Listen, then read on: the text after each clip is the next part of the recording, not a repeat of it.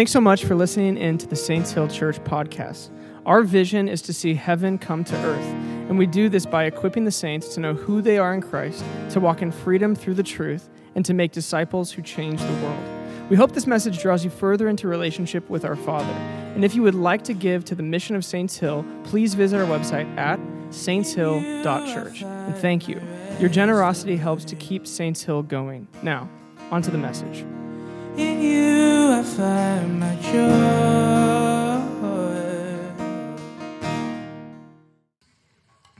Go ahead and turn in your Bibles to Acts chapter 19. That's where we're going to be this evening. And man, we have a whole chapter to cover, but it's maybe even one of the reasons why we did this series as a whole was so that we could get to Acts chapter 19. It's a jam-packed chapter. There's all kinds of things that happen in it.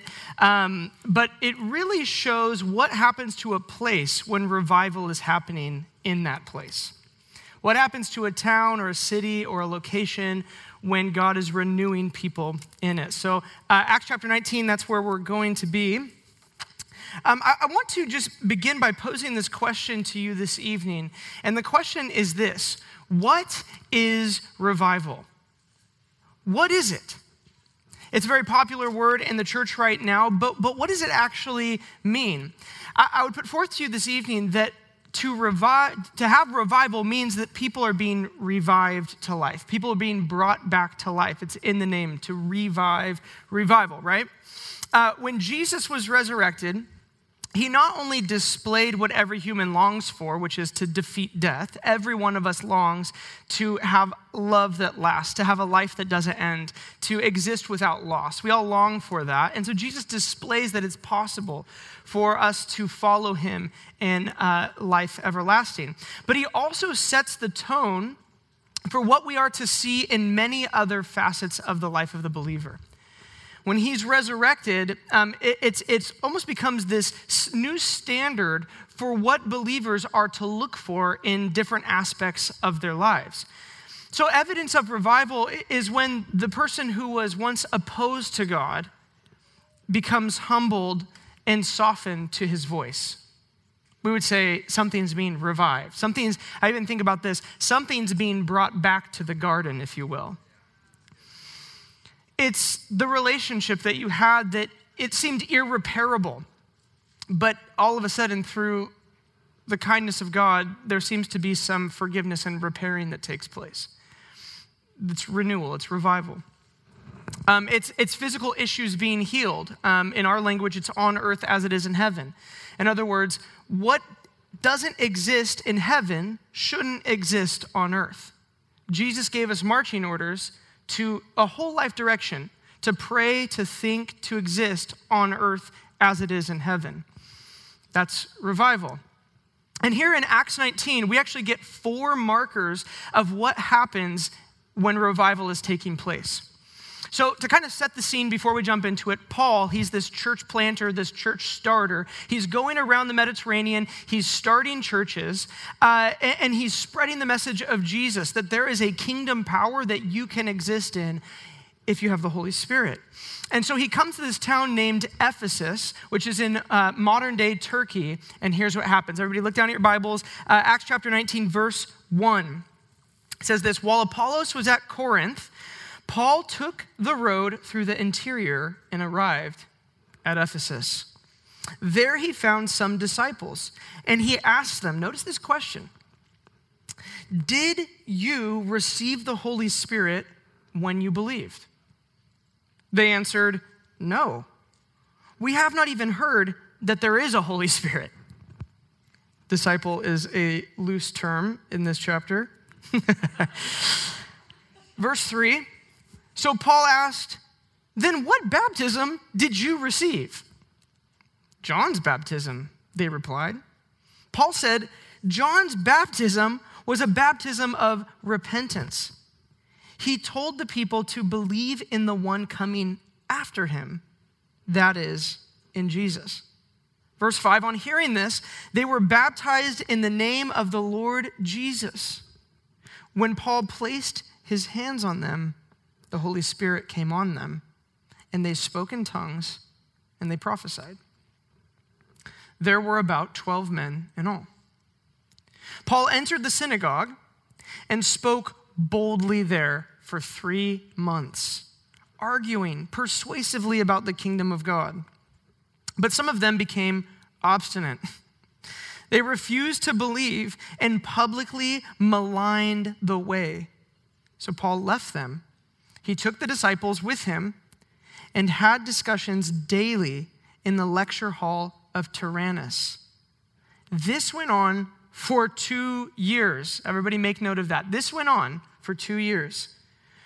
So that all the Jews, it's a lot of Jews, and all the Greeks, that's a lot of Greeks, who lived in the province of Asia heard the word of the Lord. The first marker of revival in a place is Holy Spirit baptism and the rejection of religion. You want to know what revival is? How can we tell if we're in revival? Are people being baptized in the Holy Spirit, and is there a rejection of religion? There's a big question that comes from this passage, and the question is this. Maybe even as I read this, some of you are like, yeah, Holy Spirit baptism. And some of you are like, oh gosh, I thought I was baptized, but am I really baptized? There was the Holy Spirit. Do I have that? Have I ever had the Holy Spirit baptism? The question is this. Are there 2 baptisms for Christians? Like some Christians are baptized into Christ, and then they need to be baptized into the Holy Spirit. Have you heard this before? Some of you are like, I have PTSD from this. Please tell me this is not one of those churches.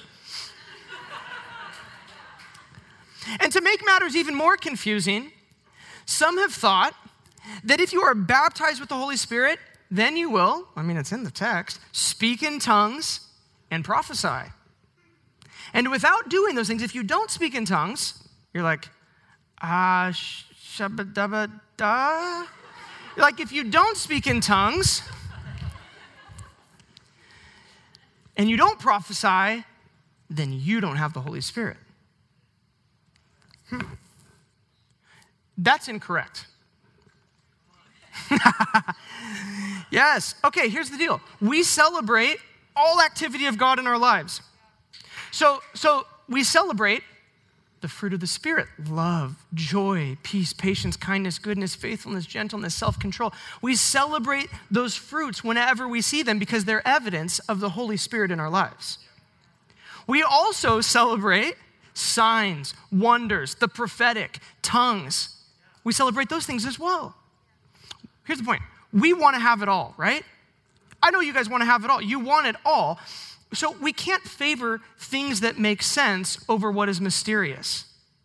And we can't over-spiritualize things that are mysterious without having the very down-to-earth fruit of the Spirit that believers should have in their lives.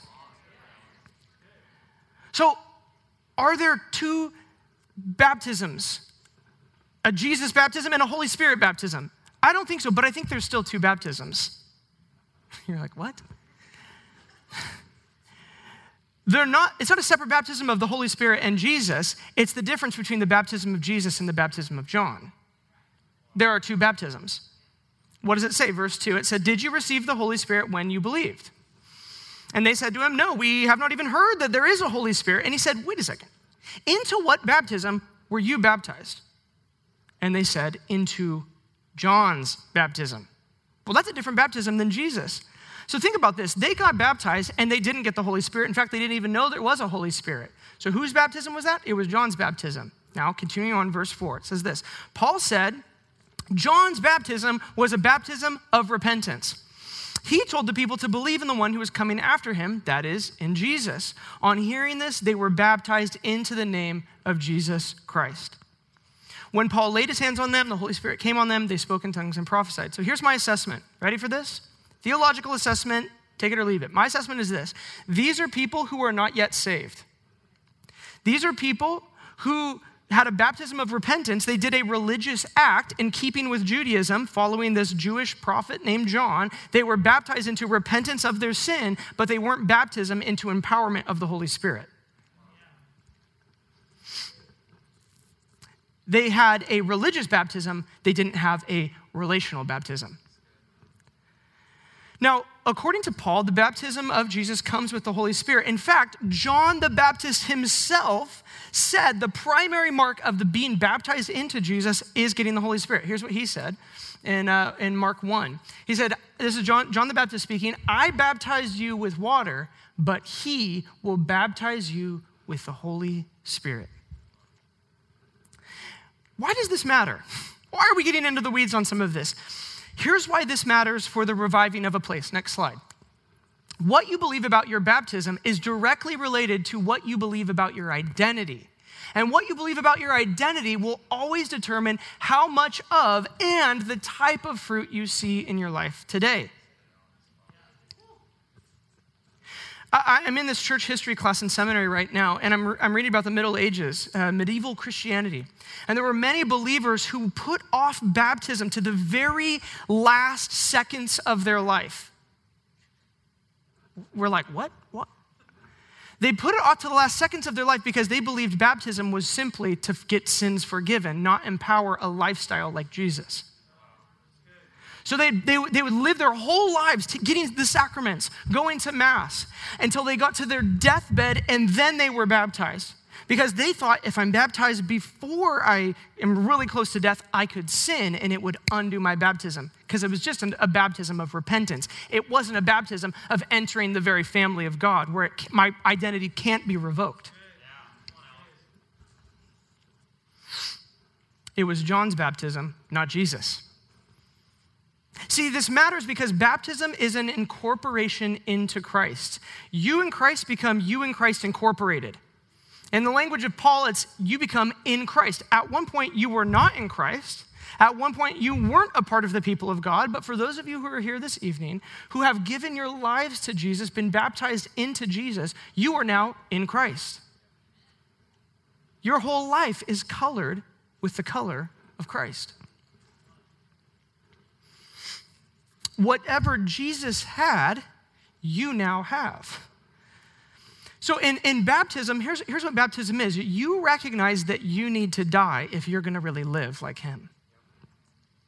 Colossians chapter 2, verse 12 says this, having been buried with him in baptism. Think about the imagery. Just like Jesus went into the ground, baptism is going under the water, dying, and just like he came up out of the ground, you come up out of the water, you were raised with him.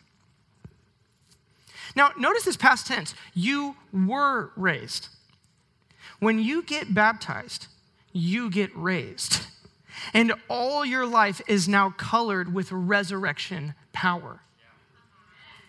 See, water baptism is the prophetic act that you are dead to sin and you are alive to Christ. It's not just a destination change after death, but an identity change in the present. It enables the life of Christ. It doesn't simply just enable heaven when you die. You personally get all the benefits that Jesus had when you get baptized by getting the Holy Spirit in your life. Here's what Romans 8:11 says. This one's really good. The Spirit of God who raised Jesus from the dead lives in you. So you're like, how did Jesus get raised from the dead? That's pretty hard to raise up a dead person. It's like, well, the Holy Spirit raised him up from the dead.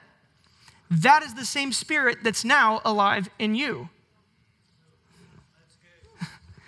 Do you see what I'm saying? If you think you had John's baptism, you may not live with resurrection power, even though it's at your fingertips. How many of you guys understand that, let's say that I have a relative that passes away and they leave me millions of dollars in a bank account with my name on it. If I don't know about that bank account, I won't go down to the bank and withdraw on the account so that I can have that money affect my life. If you thought that you were baptized and your baptism was just, I'm sorry for sin, and you didn't realize that your baptism was an incorporation into the very death and resurrection of Christ, you may be living a powerless life when you don't need to. So here's the thing. In revival, there could be people who were baptized in the Father, Son, Holy Spirit, but who have not walked in step with the Spirit or been open to the Spirit's work. And they're dry, and they're dead, and their whole life is just the same old, same old. And it is possible that this happened because they didn't understand the baptism they got. They viewed baptism simply as a covering for sin and not an empowering of the Spirit for kingdom work. This is part of the reason why Saints Hill exists. Do you know how many times I have this conversation? Hey, so what do you do? Oh, well, I'm a pastor, actually, and I planted a church. I started a church with my friends in Newburgh. Oh, my gosh, Newburgh? Do you know how many churches are in Newburgh? I have that conversation all the time. And I remember the Lord, he told us to come here. I'm like, take it up with him. Don't take it up with me. I'm just trying to be obedient here. Look, I know that there's a lot of churches here. Here's the thing. There's a lot of dead Christians here too. There's a lot of Christians that need to be woken up. And there's a lot of Christians who got the baptism in the Holy Spirit. They just don't believe it, so they're not walking in step with the Holy Spirit's power. So we actually, we exist to seek and to save the lost. It was his mission, it's ours. One of the primary reasons why I'm here, why this church is here, is that if you're sitting in your seat right now and you're like, I'm dead, I'm dry, I don't feel any passion for the Lord, we're here so that you might wake up to the reality of your baptism. That's why we're here. And I think it's legal, by the way, to pray for a fresh filling of the Holy Spirit. You're like, how do I get more of the Holy Spirit? Ephesians 5:18 says this, and don't get drunk with wine, which is rebellion. Instead, be filled with the fullness of the Holy Spirit. In Greek, this word for be filled is in the continuous present tense. What that means is that you could translate this passage this way: be continually filled with the fullness of the Holy Spirit. So every day, if you're a believer, you get to say, fill me again. Every moment in your day, if you don't feel full, you say, fill me again so that I might have the fullness of the Holy Spirit in my life. That's good news. It's really good news.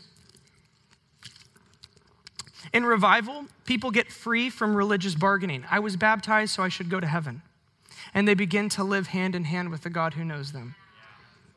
Next, second marker of revival. Go ahead and look down at your Bibles, verse 11. God did extraordinary miracles through Paul. Everybody say extraordinary. So that even handkerchiefs, what? And aprons, I want to know how many aprons did Paul own? That had touched Paul were taken to those. I'm like, dude, this guy, he's blowing his nose a lot and he's cooking a lot. Okay? They were taken to those who were ill, and their illnesses were cured, and the evil spirits left them. Second marker of revival is this: extraordinary miracles. You're like, aprons? Handkerchiefs? That's weird. It is, it's weird. I mean, can you imagine what people in our town or in America would think if there was a church that I'm like, does anybody have an apron? Bring it. It's like, does anybody have a handkerchief? Pray over it, bring it. Clean it first, then bring it. They would be like, what? That church is so weird. Doesn't sound like God.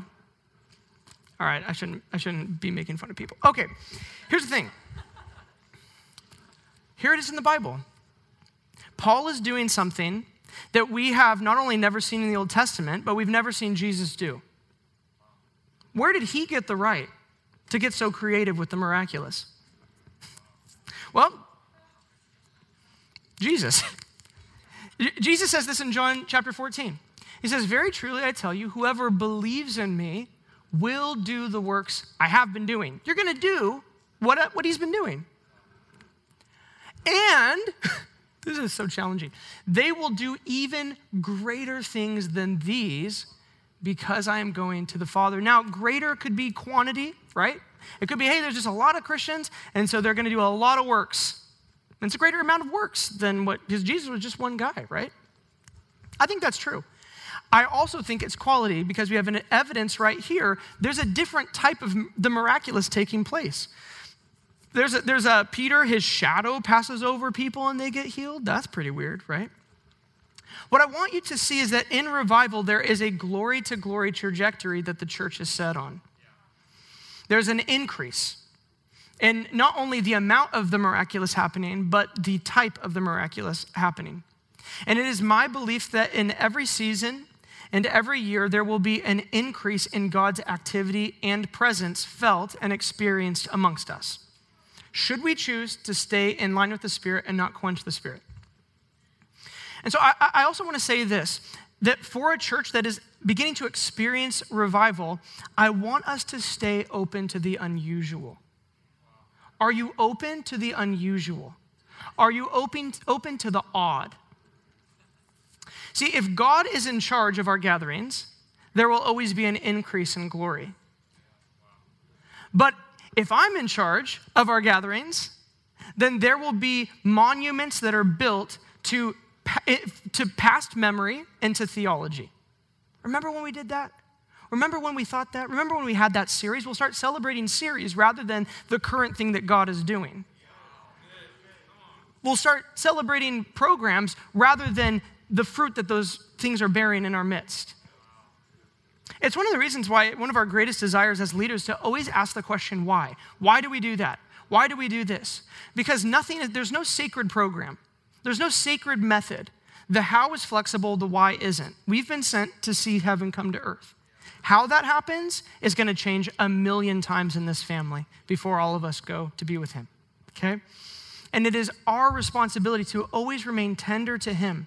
What is he doing? What is he desiring? Because that's where the fresh activity is. And can you make a space in your heart to say, I will open my heart to the unusual, that I might see the new thing that you want to do?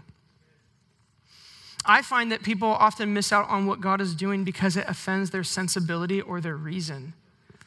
It doesn't make sense. It doesn't look like what has happened in the past. I've had many of these conversations all the time, but one's in particular sticking out in my mind. I had a conversation recently with someone who was offended by some of the things that we pray for, offended by some of the things that we quote unquote go after. It just doesn't seem like God. Where is that in the Bible, right? And I guess I want to say this. The Bible is full of God. Okay, give me grace on this. The Bible is full of God, but not all of God is in the Bible. Like, we don't worship the Bible because the Bible isn't God. It's a way for me to understand the God who's larger than my capacity to understand. See, if you believe that all of God is in the Bible, then you will worship the Bible. But if you believe that the Bible points to God and invites relationship and sets the guardrails around what God's character is like and what he intends to do in your midst, then you're delivered to a relationship with a living being rather than words on a page, okay?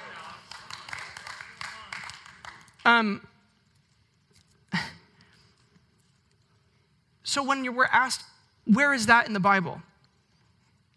Well, handkerchiefs weren't in the Bible before this. The Bible that Paul had didn't have the apron thing. Or you get this, like, but why would God do that? Like, it's just so frivolous almost. It's like gold teeth. Really? It's like gold dust. Really? It just seems like if I was God.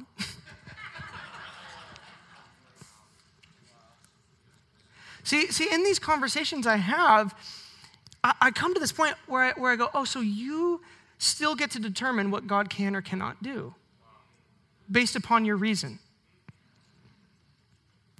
Look, I don't know why God does things he does a lot of strange things. I don't know why. There are one of the pastors I love says, there are signs and wonders, and then there are signs that make you wonder. And you're like, that's in the mystery category for me. And I think that part of that is the point.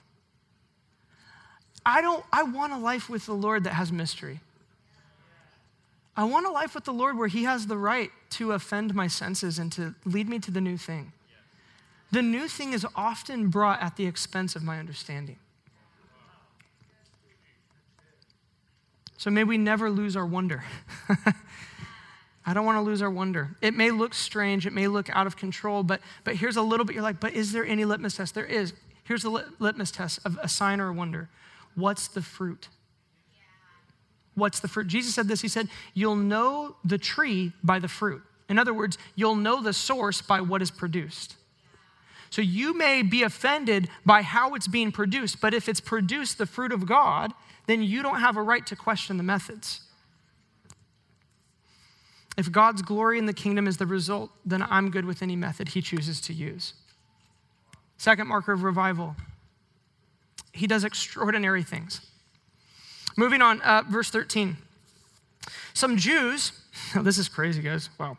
Some Jews who went around driving out evil spirits tried to invoke the name of the Lord Jesus over those who were demon-possessed. They would say, in the name of Jesus, whom Paul preaches, notice that, I command you to come out. 7 sons of Sceva, a Jewish chief priest, were doing this. One day, the evil spirit answered them. Ever had an evil spirit answer you? You're like, no? I'm like, I have, and it is crazy. Jesus I know, and Paul I know, but who are you? Then the man who had an evil spirit jumped on them and overpowered them all. He gave them such a beating that they ran out of the house naked and bleeding. That's a bad beating. You ever seen a UFC fight end in nudity? Oh my gosh. Wow. When this became known to the Jews and Greeks living in Ephesus, they were all seized with fear. And the name of the Lord Jesus was held in high honor. Many of those who believed now came and openly confessed what they had done. There's repentance. A number who had practiced sorcery brought their scrolls together and burned them publicly. When they calculated the value of the scrolls, the total came to 50,000 drachmas. So in today's amount, that would be $6 million. In this way, the word of the Lord spread widely and grew in power. After all this happened, Paul decided to go to Jerusalem, passing through Macedonia and Achaia. After I have been there, he said, I must also visit Rome.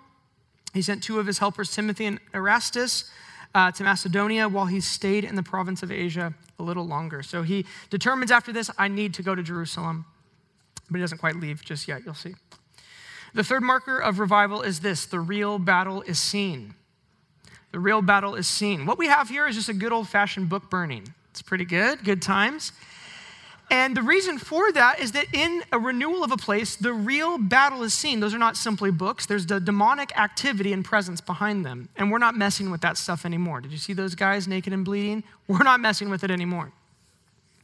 When you see the demonic is real, maybe some of you know this. When you recognize that there is a real demonic spirits out there, you know you need a solution that is out of this world. When you see what is really behind the entertainment that you take in, the podcast that you listen to, that website, when you see what's behind it, you see the demonic, there will be a never going back point in your life. And until you recognize the battle for what it really is, you may continue to dabble with things that a believer has no business dabbling with. These books were used for sorcery. They were used for witchcraft.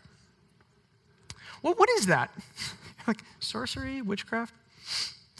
Very simply, sorcery is the manipulation of the spirit world for material and worldly gain.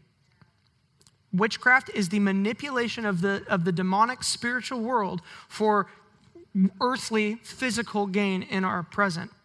And it is the natural result of idolizing this present world. If you idolize things in this world, you will use whatever you have at your fingertips to control this world. Now, here's the question that I had. I had this question. It's kind of a funny question. Maybe you didn't have this one, but I had this question. Why were the books bad? You're like, they were sorcery books. I'm like, you got Harry Potter on your shelf?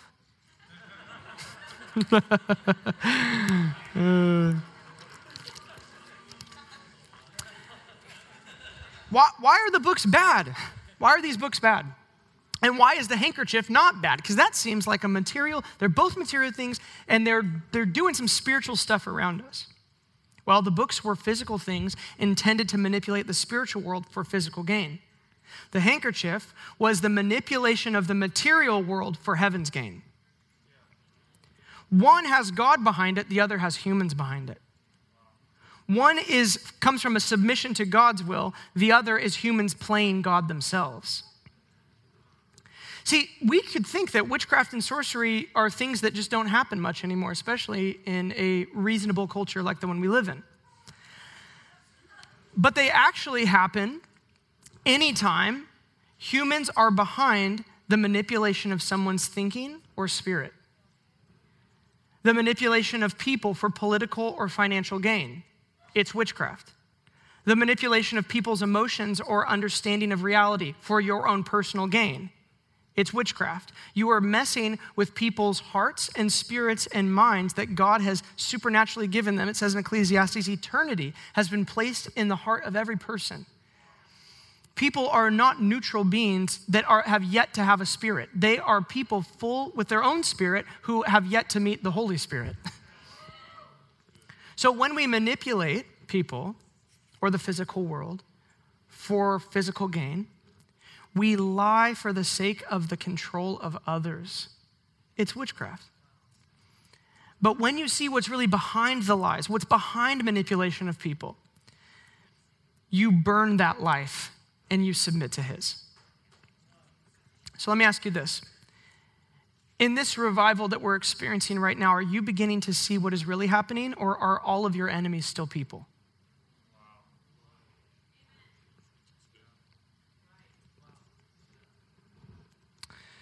Back in the late 5th century, the founder of France, the guy who started France, his name was Clovis. And he was baptized into Christ after warring against Christian tribes and nations. And here's what happened at his baptism after this radical change.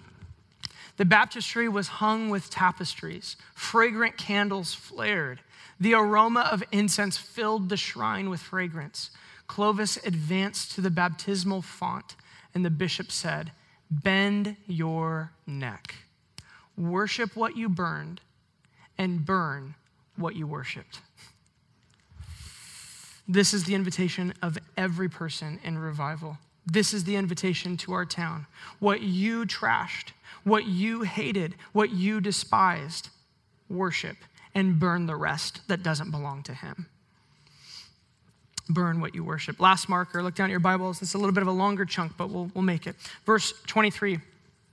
About that time, there arose a great disturbance about the way. The church gets this new name here, the way. It's awesome.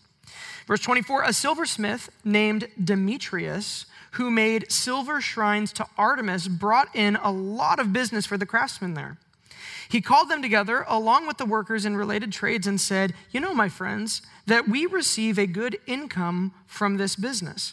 And you see and hear how this fellow Paul has convinced and led astray large numbers of people here in Ephesus and in practically the whole province of Asia. He says that gods made by human hands are no gods at all. There is danger, not only that our trade will lose its good name, but also that the temple of the great goddess Artemis will be discredited." Pay attention to that. The temple is going to be discredited. It's going to play a factor in just a moment. "And the goddess herself, who is worshipped throughout the province of Asia and the world, will be robbed of her divine majesty." People aren't going to buy into this girl anymore. When they heard this, they were furious and began shouting, "Great is Artemis of the Ephesians." Soon the whole city was in an uproar. The people seized Gaius and Aristarchus. Aristarchus, Paul's traveling companions from Macedonia, and all of them rushed into the theater together. Paul wanted to appear before the crowd, but the disciples wouldn't let him. You can imagine he's like, "Oh, there's a riot? Let me talk to him." Even some of the officials of the province, friends of Paul, sent him a message begging him not to venture into the theater. The assembly was in confusion. Some were shouting one thing, some another. Most of the people did not even know why they were there.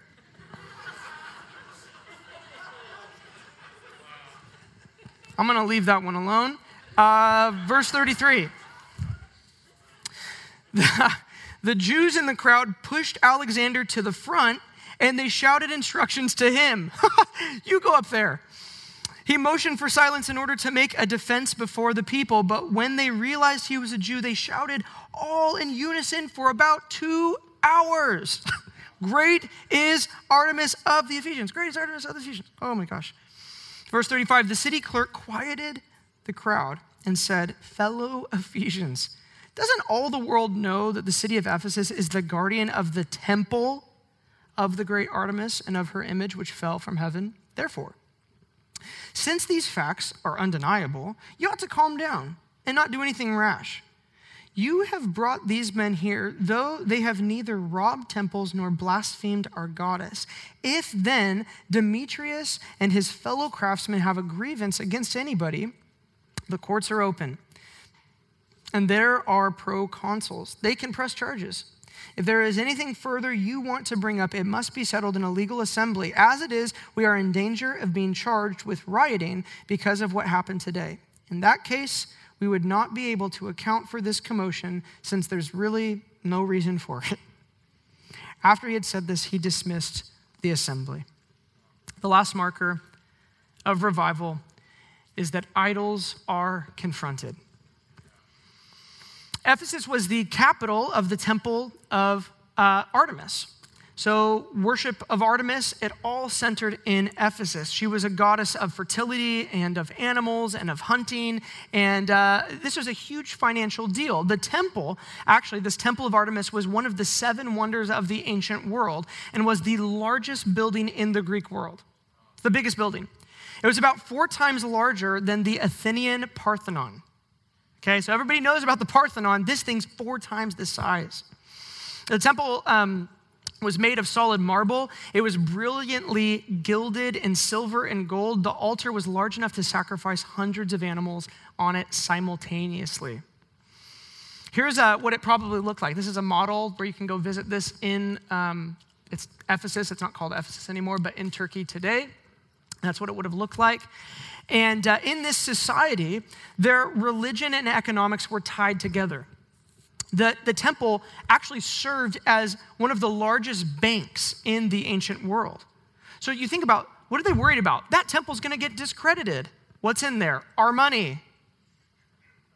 We need this temple to have its good name because it gives us security to our finances. It was filled with great works of art. It attracted many thousands of visitors each year, bringing wealth into the city. It not only played a role in the economy, it essentially was the economy, okay? And I love how practical this effective revival is about the temple. It's just economic. Nobody's going to buy your little figurines anymore. And our temple is going to be discredited and our money is going to be worthless. Inflation. Essentially what we have here is the economic threat of idols not being purchased because people are worshiping the real God. I would put forth that revival isn't complete until our treasure shifts at a cultural level. And this is honestly one of the things I'm most anticipating in the life of this church. What we see here is that economies can be ruined by revival if economies are based on idolatry. In the place where revival is taking place, there can be no treasure above him. People are getting too free for that to remain. People are getting too connected to him for there to be treasure that's above him. And I believe that this is going to happen here in our town. I believe this is going to happen in our valley. That as the gospel spreads here in Newburgh and as homes get kingdom culture in them and people experience God's presence, there will be things that people spend less money on. There will be things that people value less. There will be an economic effect. The temple of the public school system. The temple of alcohol. The temple of comfort. These are things that I believe that when people of God come together and say, our values are these because of what he's doing amongst us. Our values have become this set of values because of the truth that he has laid out in his scriptures. We can no longer spend our money and our finances on things that are idolatrous. This is a result of revival. It's a little bit uncomfortable because I think maybe you're putting the pieces together.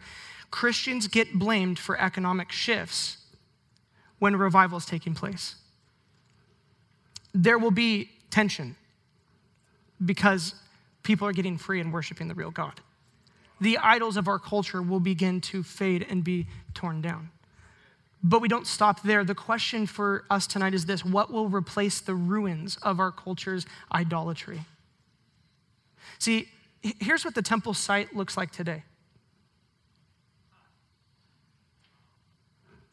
You guys know the poem of Ozymandias? There's actually a Breaking Bad episode that was named Ozymandias because his whole life fell apart. But there's this famous poem where this traveler is traveling through these ancient Middle Eastern lands, and he comes across a statue just sticking up out of the sand. And on the statue's plaque, it reads, "I am Ozymandias, and these are my great works. Set your eyes upon them," and there's nothing in sight. Kingdoms come, kingdoms fade. So the question is this: what will remain?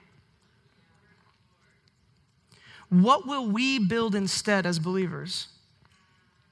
Guys, it is my desire to see businesses begin to grow and become established here that have an honor culture within their staff.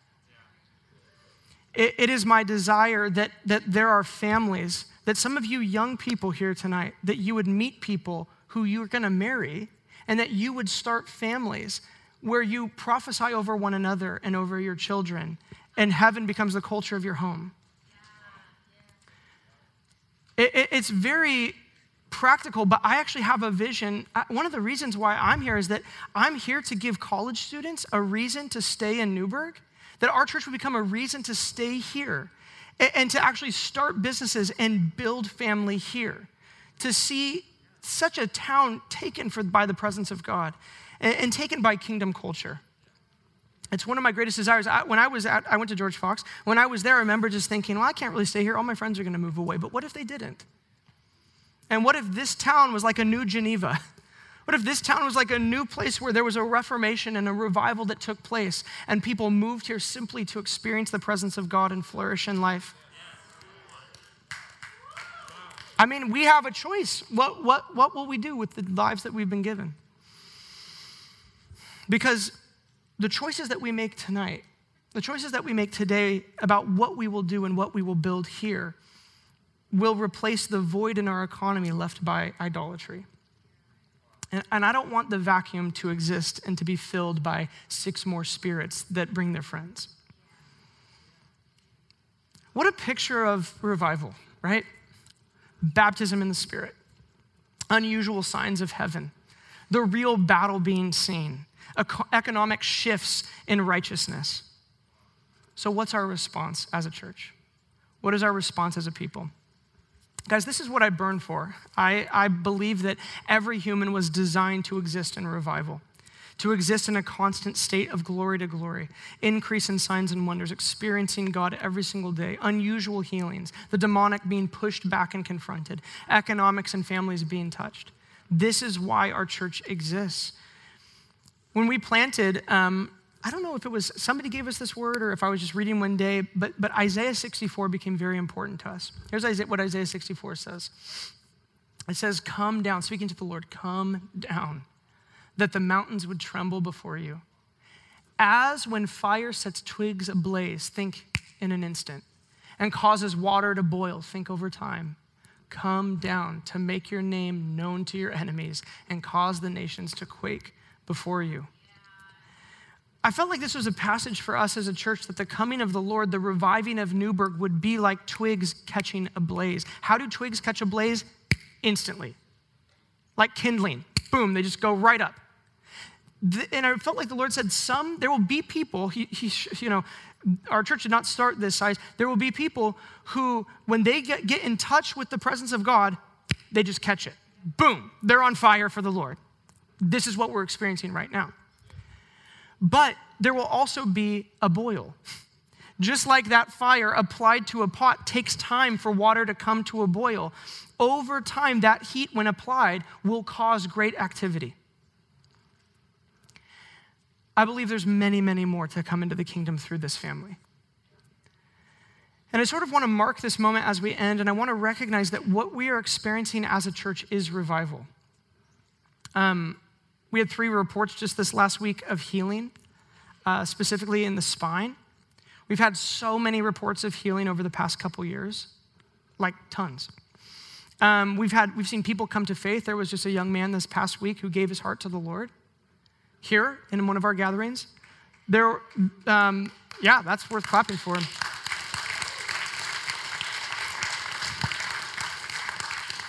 Just a few months ago, we did baptisms, and there were 10 people that spontaneously just decided to get baptized. Some of you are here tonight, I know. Amazing. I hear countless stories of believers who grew up in the religious mindset, getting free by the true message of identity change and power in relationship with God. It's powerful. I see a fearlessness on you, not loving this life so much that you actually end up dying 1,000 deaths as you shrink from your destiny, but stepping into your destiny right here, right now. This is all that we have. I see that. The twigs have caught fire, and we are about to see what the boil will look like. Let's stand together.